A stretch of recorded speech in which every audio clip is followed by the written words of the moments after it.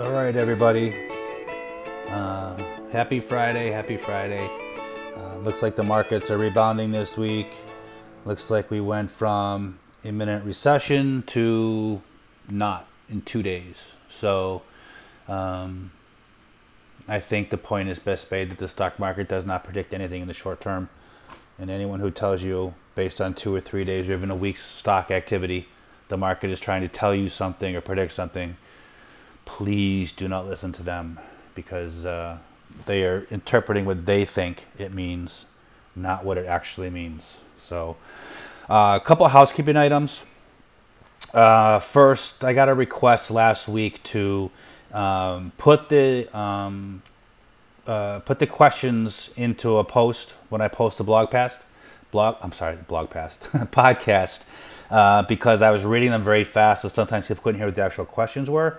So I think that's a great idea. So I have all the questions written down, and what I will do is then I will put them into a post and say the latest podcast is up on Podbean, and go ahead over and listen to it. And these are the questions that I'm answering. So I think that was a absolutely fantastic request, and I happily will comply with that. So actually the reality is it makes it a lot easier for me, because if I was having a problem with deleting an email or swiping it by accident and trying to go find the middle of the podcast. And so I forget who made the request, but whoever did it, thank you very much, and I will absolutely do that from now on.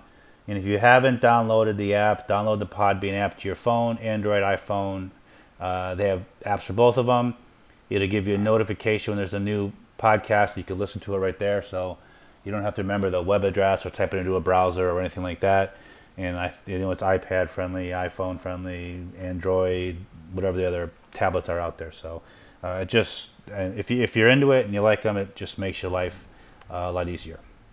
So let's get right to the questions.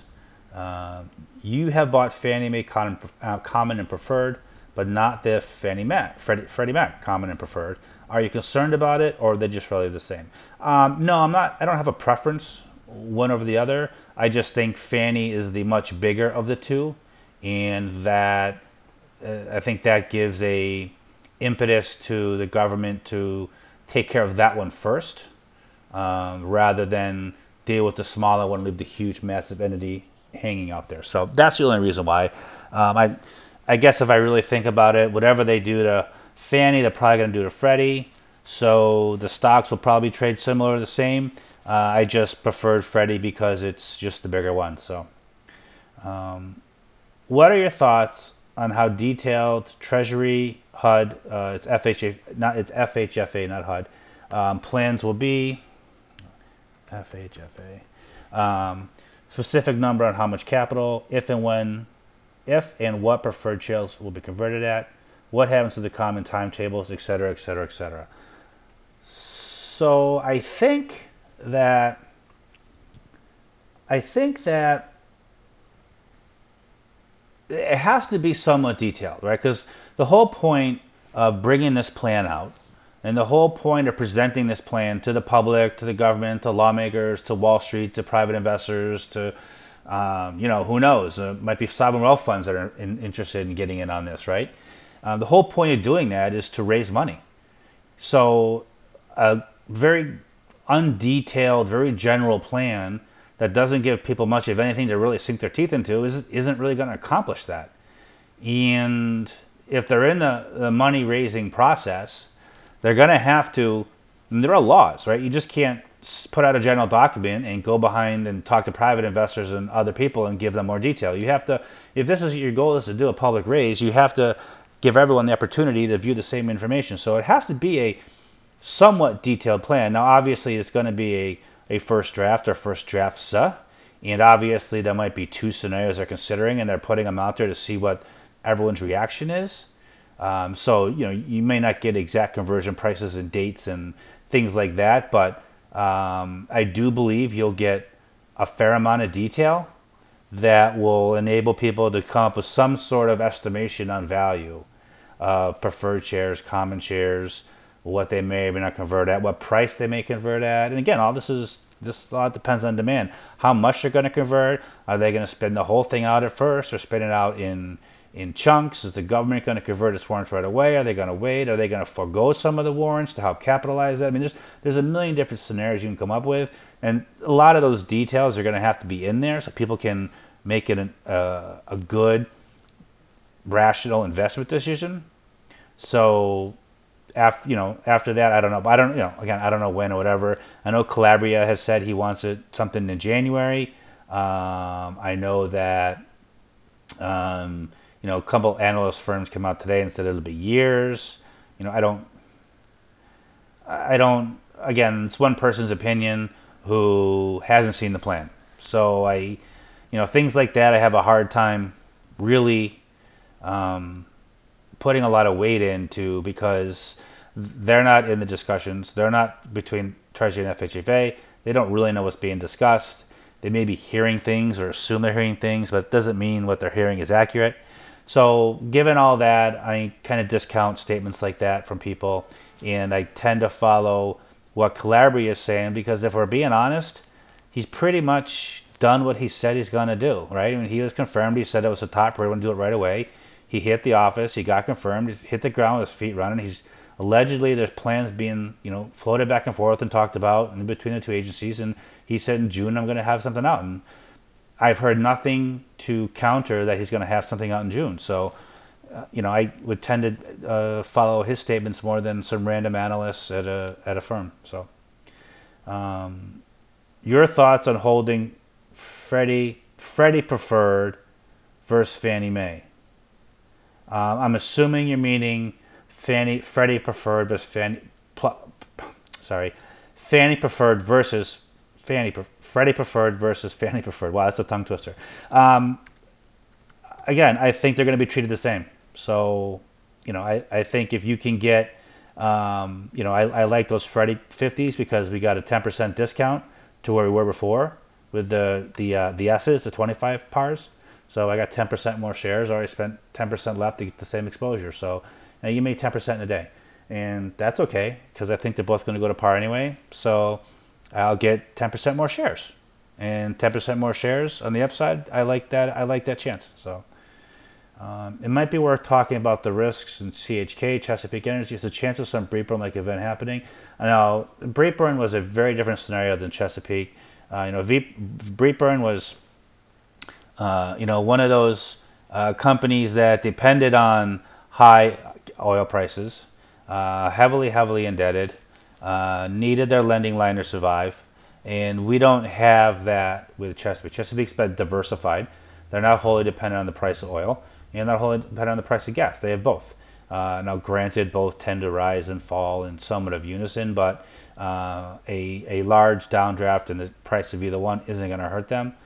They are almost cash flow positive, and Breitbart was never truly actually really cash flow positive. And I think they're going to be a profitable company next year. So, no, I don't think Chesapeake's in danger of that. I think, I've said this before, and I still think it's true. Chesapeake still suffering from the hangover of the McClendon years, when they ran around buying any land anywhere, ran up their debt, drill, buy more land, get more debt, drill. It's not the same company anymore. That's not what this company does. And I'm under the opinion that if they had changed the name of Chesapeake 5 years ago to something else, it'd be trading markedly higher right now. But you'd be amazed how many people I talk to who I say Chesapeake Energy, they go, oh yeah, they're tied to gas. And they're not so much tied to gas anymore. Right? They're ramping up to that 20-30% oil exposure, which doesn't make them just a gas company anymore. And most people don't even know they have an oil operations. So eventually people are going to figure it out, and I still think once the company achieves cash flow positive levels, and, that should happen in Q4, Q1 next year, then it's a markedly different story overnight, right? Because then they're able to service their debt, run their operations, not need debt, right? And once that happens also, whatever debt they have, they can refinance at more better terms, because they'll be cash flow positive. They'll be functioning like a really healthy company. And I think then the stock price will reflect that. Lawler's never not lived up to expectations at this point. He's never set a goal and come woefully short and made excuses. He's achieved what he said he's going to achieve. And he's very conservative in his outlooks. And I think that, you don't get a lot of bump when he gives predictions, but they're always meeting or beating him. So, that's all you can ask for out of a CEO. And, I think he's doing a great job. I think things are going to be just fine. And I think the stock price is going to be much higher over time. So I'm very happy adding at these levels. I added, like I said last week, I added more. I think if you can get the stock around $2 a share, I think in a couple of years you'll be very, very happy. So, and even the oil, I think they're 76% hedged for this year. So even the oil price is falling 20% in a month, which is why the stock went down. There's no other reason it went down. Isn't going to have this massive negative effect on the company because they're hedged for it anyway. So, okay, someone read the trust docs I posted on TPL. So Eric Oliver owns over 500,000 par value and could call shareholder meetings to replace trustees for actions and change to a corporation. He means a C corp. Do you think he will do this soon? 1.4 million shares times $20 equals 28 million par value. So, here's the thing. First of all, he's not even in office yet, right? It's in court, of course, and both sides have filed lawsuits. Those are going to have to be heard or settled or whatever before anything happens. So right now the company is still operating with two trustees, and I think that's a decent reason for the price decline. Yes, oil's gone down, but rig counts in the Permian aren't collapsing, so they're still going to be bringing in lots of money.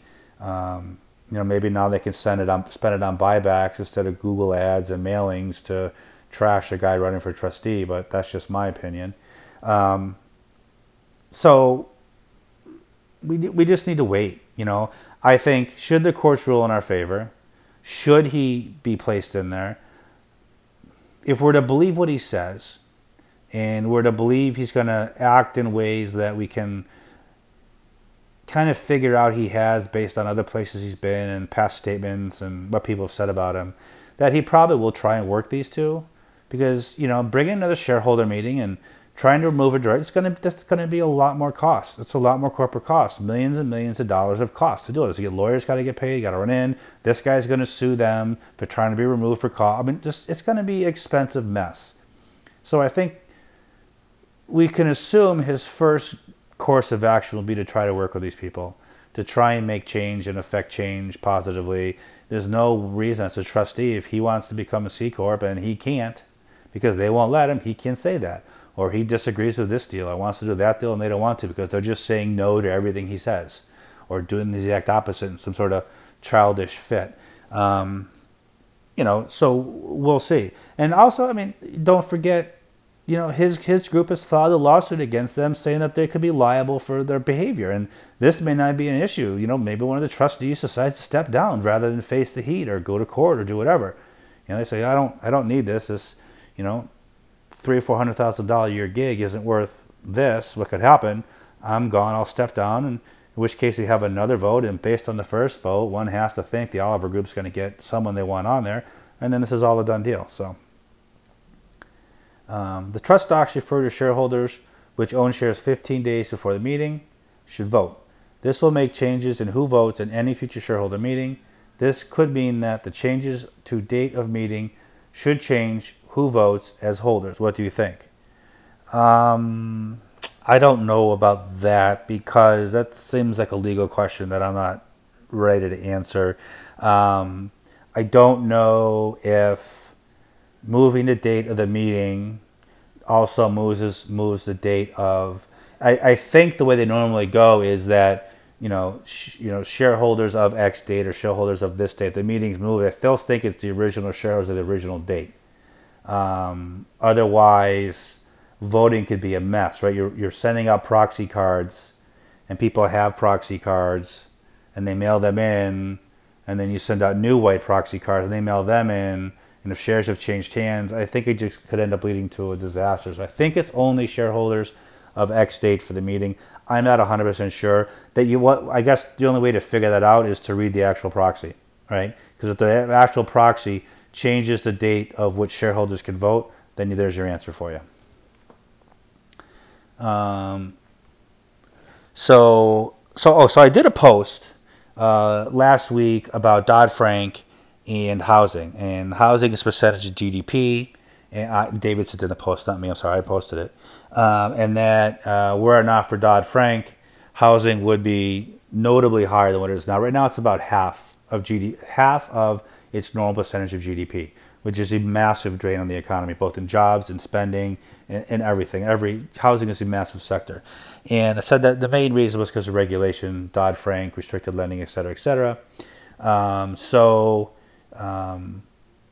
A comment in the blog said that the impact of SALT limitations on the two bluest states more affected. And my reply was that, well, those limitations she's talking about were part of the 2018 Tax Act, and housing's been about half of what its normal historical percentage GDP is since 2010, 2011. So no, that's had no effect on that at all. Increasing property taxes on a 2% annual rate. They become a second mortgage and larger than the prime mortgage. Again, property taxes increasing in some areas, not increasing in all areas. Some areas are falling, has always been a part of the housing market. And a 2% increase in your property taxes, shouldn't wipe out hundreds of billions of dollars worth of GDP simply because your property tax goes 2%. If that happens, typically what happens then, right, is if that's the case, people start selling the homes because they can't afford the property taxes. You should see more homes on the market, but that's not happening. So clearly, people are absorbing this property tax. Impact of decreasing ready land available for development in suitable proximity to population centers. There are but a few HACs out there, and that's actually very true. There has been a massive decrease in ready available land for development in suitable proximity to population centers. The reason is AD&C, which is development and construction acquisition lending, collapsed after Dodd-Frank. That's the reason. You go back to when Dodd-Frank passed, you look at AD&C lending, it collapsed.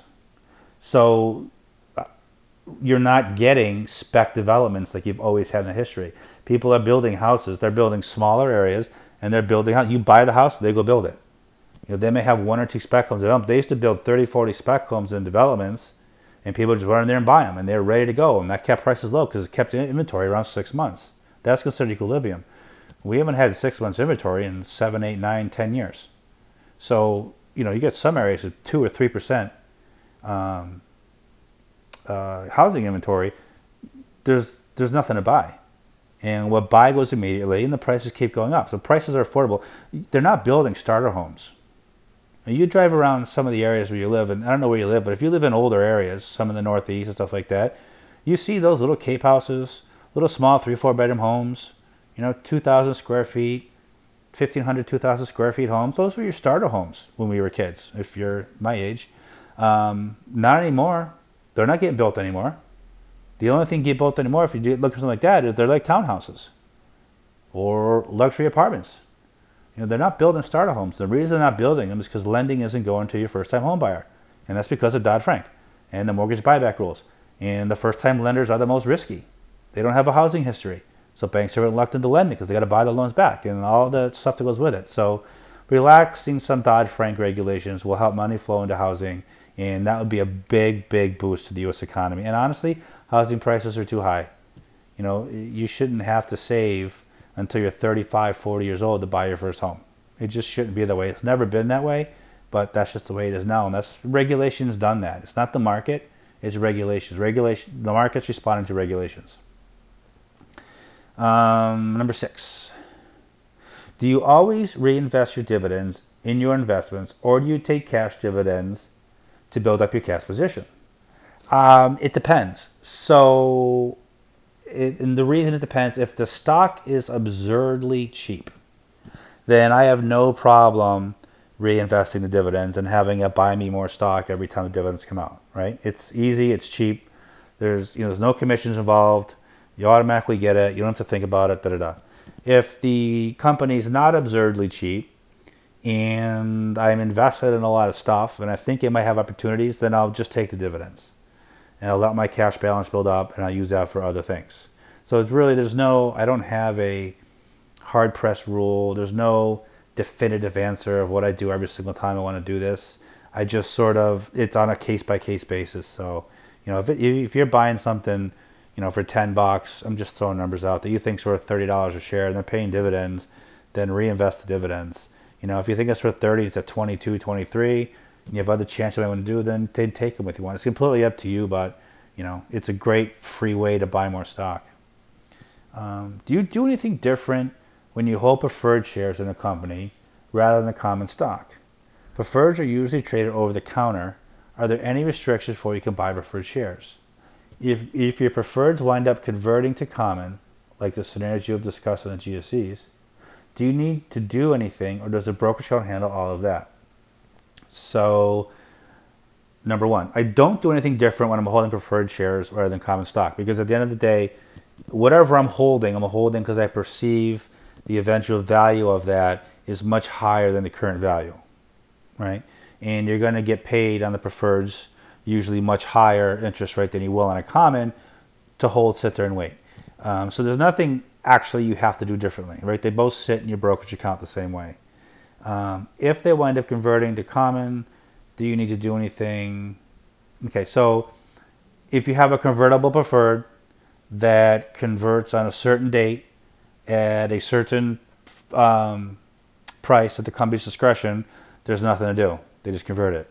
If you have the option to convert it, then obviously you'll have to tell your broker, or you'll get instructions from the company. You'll get something that you can convert it when you want. And usually that has to trade over a certain share price for a certain number of days, and then you can ask for a conversion into common or whatever it might be. So there's two different scenarios there. Sorry, and I have no idea what this GSE conversion is going to look like, but one has to think that it will be negotiated between the government and the largest holders, who are also the ones suing it, and there'll be some sort of deal worked out to both drop litigation and convert at whatever, and I'm sure everyone will do the same thing. They're going to have to treat all the preferred the same. They can't say the M's get this, the L's get this, the S's get that. They got to treat them all the same, because they'll just spawn more lawsuits if they don't. So as far as the GSE goes, that's what's going to happen. And are there any restrictions for you can buy preferred shares? No, you don't have. There's no restriction unless your broker has some restriction, which I have never heard of. It's usually have to use the OTC. You have to use a limit order, and which is fine because some of them have pretty wide spreads anyway. So put your limit order in and wait for it to get filled. And in the GFC scenario, if it's a mandatory conversion, on the conversion date, you'll see your preferreds eliminated in the common there. Sometimes they'll trade on as when issued, so they'll have like the new common shares will trade on a when issued thing, another symbol, and they just all automatically get merged into one on the date that they convert. TPL has bounced around in the low 700s lately. You've made the convincing long-term value argument. What do you see the next catalyst will be to resonate with the rest of the market and bring the stock price up? Obviously, it's going to be Oliver, right? Whatever's going to happen with Oliver. I think if he gets in there, I think the stock really jumps and goes back to where it was a month ago. I think if he doesn't, then it's just going to have to wait on results and see what the current trustees do. Now remember, even if he loses, here's the thing, even if he loses in court right now, and the court comes back and says that wasn't a valid shareholder meeting, the votes don't count. Well, he's still not out. They still have to schedule a new meeting and vote again. He's got the votes. I mean, I just can't see a scenario where that large of a percentage of the votes change. It just doesn't make any sense. So, I think he's in no matter what. I think the only question is, does the court rule that was a valid meeting let him in? Do the trustees drop the lawsuit because they don't be held personally liable for what they've done? Or do they win and have another vote in July or August and he wins then? So, I think that's a done deal. It's just a question of timing, but obviously the timing on that is a catalyst. Do you think it will be getting legal clarity? Yeah, well, I'm sorry, I didn't read the whole question. Yes. I think that's the first one, is the Oliver situation. whether it's to the courts or they negotiate something or whatever. I think the second scenario also is the pipelines, the pipelines that are rushing into the Permian to alleviate the bottlenecks. There's not enough pipeline space, especially natural gas. They're estimating the natural gas in the Permian is going to double in the next 5 years or so. Williams has a massive pipeline going out there. Kinder Morgan has two huge pipelines going out there. One should be done before the end of this year. I think in the late fall, probably October, November. And I think once those pipelines are in and they're able to more economically ship out gas and ship out oil, I think you see another surge. I think the Permian's been kind of flat as far as drilling activity because they can't get the stuff out, and taking it out on truck to train is expensive and cost prohibitive, and it really hits the value of a barrel of oil. And right now they're just flaring the gas because there's no gas pipeline. There's not enough gas pipelines. They can't liquefy it out there, so they just got to flare it and burn it off. There's literally just burning off gas into the air. So once those pipelines come in and they can ship that gas out and make a little money on it instead of losing money on it, which is what they're doing now, I think then you see the next surge in rig activity in the region, and that should bump the price up. And obviously the price of oil, right? It does. TPL trades heavily with the price of oil, and if oil shoots back up into the 60s, 70s, and hits 80s, then the price is going to way up because we're getting royalties, right? We're getting royalties on what's sold. So the more value of what comes out of the ground, either by volume or price, then the better for TPL. So, and the more pipelines, because remember, anything that crosses TPL's land, they're getting a little toll for that, right? So any of those situations are going to be useful for it. Final question: Bruins on 6 or 7? Do we see Chara? Well, that got answered last night. Chara was back on the ice, and I said after Game 4 in St. Louis that I thought the Bruins were in deep trouble. Losing Grzelcyk was a big blow. He's one of their better defensemen. Chara, while yes, he played, was nowhere near the Chara of this year, and the Chara of this year is nowhere near the Chara of the last 4 or 5 years. Granted, he's still a top defenseman, but him hurt, Grzelcyk out. I just don't think they have it. And honestly, St. Louis is just skating harder. St. Louis is playing harder. They're hitting more. They're all over the ice. And honestly, the goaltender, the St. Louis had the one game, it was a 7-1. That guy just got shelled that game. And, honestly, a couple of those were not good goals to give up, but some of those were him just being left out to dry. He's played as well as Rask, I think. And I think the Blues forwards have outplayed the Bruins forward on just about every level.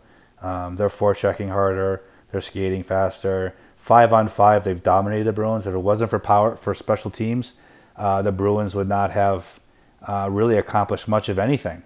If I think 5-on-5, they have 1 or 2 goals the whole series. So if you can't win 5-on-5 where 90% of the game is played, I don't think you have a chance. So I think I have a feeling that they'll go back to St. Louis and probably win the cup there. And honestly, good for St. Louis. They haven't had it. It's been a hell of a long time since they've even been playing for it.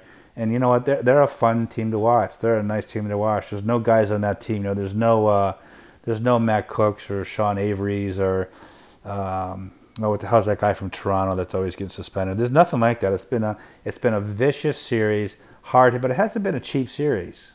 There hasn't been cheap hits. There hasn't been any garbage. It's just been hard hockey. It's been an amazing series to watch. So I think that's how that ends up, unfortunately, for Bruins fans. But, next year's another year. So I think that's all the questions I have. Didn't get a ton this week. Maybe it's a big vacation week out there. I